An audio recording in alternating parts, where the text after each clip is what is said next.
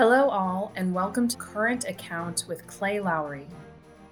Clay Lowry serves as the Executive Vice President here at the Institute of International Finance. The purpose of this podcast is to bring to your attention current issues in international finance and economics, as well as provide a U.S. policy and politics angle on these different issues. Clay, over to you. Hello, everyone. This is Clay Lowry.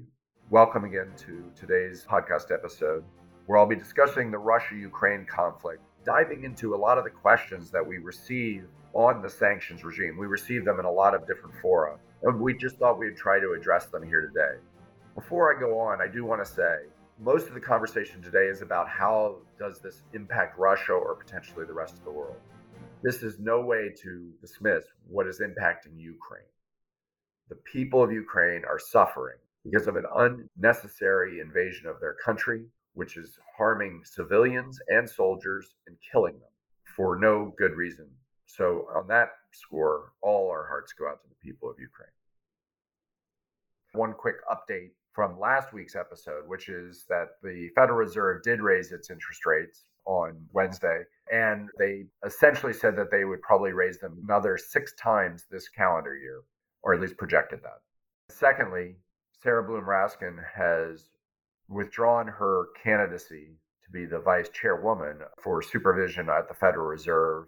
We had talked about this last week, and she had lost support of even a Democrat or two. And so at that point, it just became impossible for her to be cleared.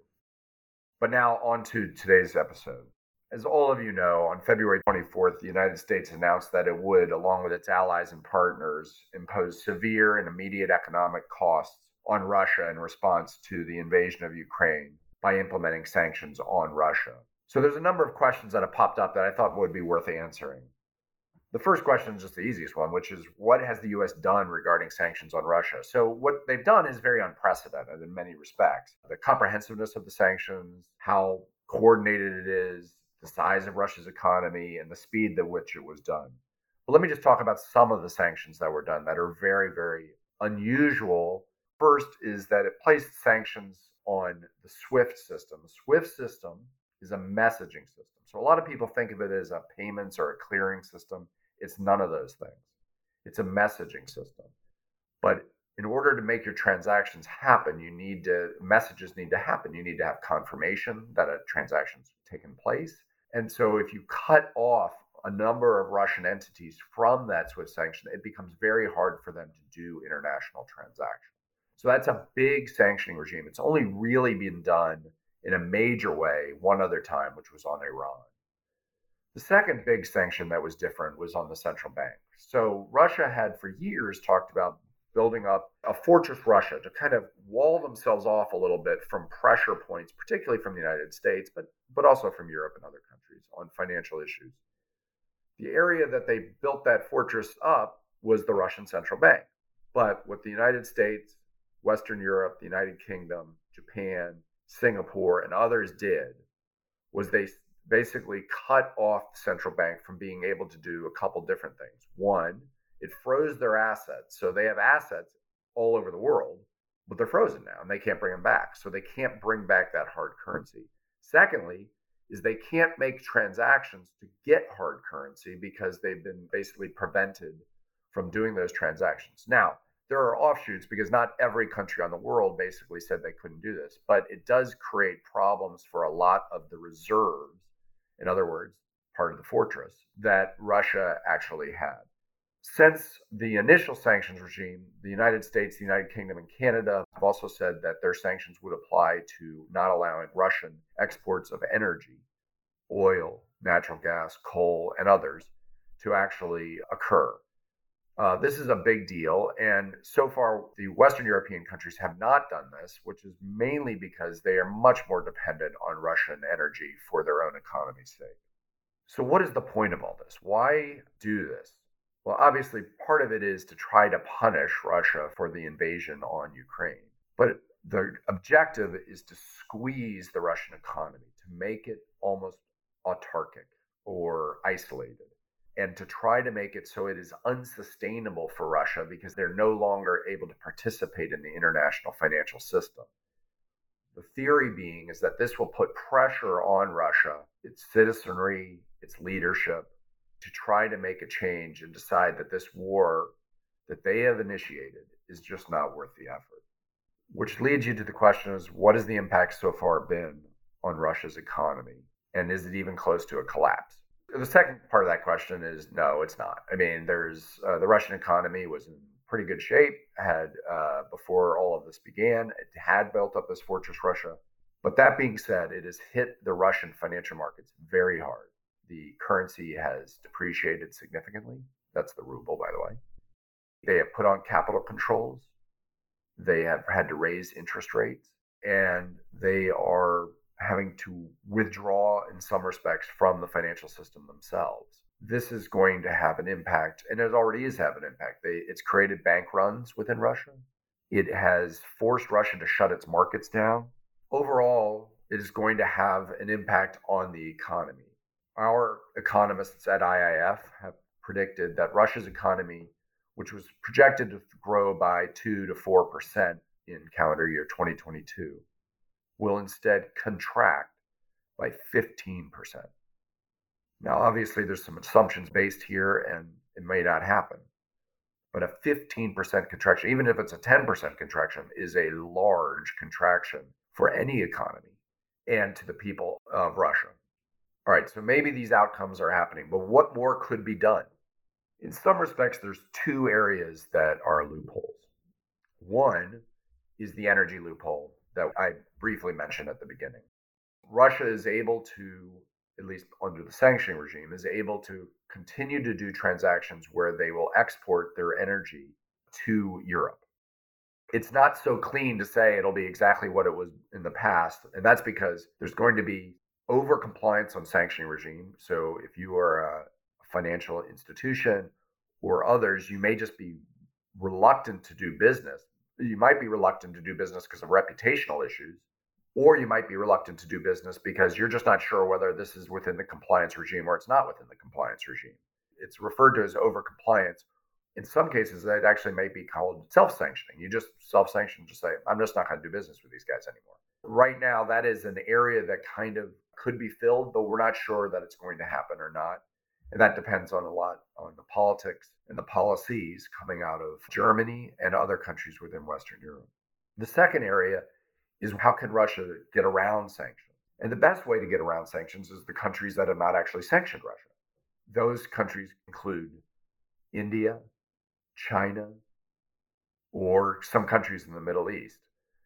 So there have been discussions around would China implement the sanctions, and there's a lot of diplomacy going on this side. In China's mind, I think that they're trying to balance two things. Actually, I've listened to some China experts who think there's three, but let me just say the two that I think of. On the one hand, there is a long-standing tradition for China's foreign policy to place its importance on sovereignty. One country should not intervene in another country's issues. Well, let's face it, there's no greater interference in another country than invading that country. So on that one, you would think that the Chinese would join with the sanctioning regime. On the other hand, China has a relationship with Russia. It is a commodity importer. Russia is largely a commodity exporter. And they don't appreciate the United States and probably Western Europe, but mainly the United States' role in sanctioning countries based on the importance of the dollar. That's something that China's against. So I think that China is trying to figure out how to walk this line, but it is a tough one. And you've seen that with Chinese statements, which have actually kind of bounced back and forth on these issues. And you see it a little bit with the diplomatic conversations that are clearly going on between the United States and China, as well as Western Europe and China, to try to make sure that at least China, if they're going to stay neutral, what the United States really doesn't want to see happen is China actually support Russia. A separate question that arises is how are the sanctions on Russia impacting the global economy? So usually when I think about this, I think about it as there are three ways for contagion to work. I mean, there's probably many more than three, but the three that I think of are trade links, financial market plumbing, and then the uncertainty that therefore. And third is confidence. Just kind of, does this knock people's confidence off? And so people run from risk to quality. In Russia's case, all three of these channels are probably playing out right now. The biggest one by far is trade linkages. particularly because, again, Russia is a large commodity exporter. So what have we seen so far? We've seen the average price of gas increase to a record high in the United States. This is going to lead towards greater inflation, which is a big problem in the United States, but it's also a problem in Western Europe. We have seen food prices increase pretty significantly. Russia is a big wheat exporter. This could have an impact on countries that are actually big wheat importers. And by the way, Ukraine is also a big wheat exporter. So countries like Egypt or Turkey are actually pretty big importers of Russia.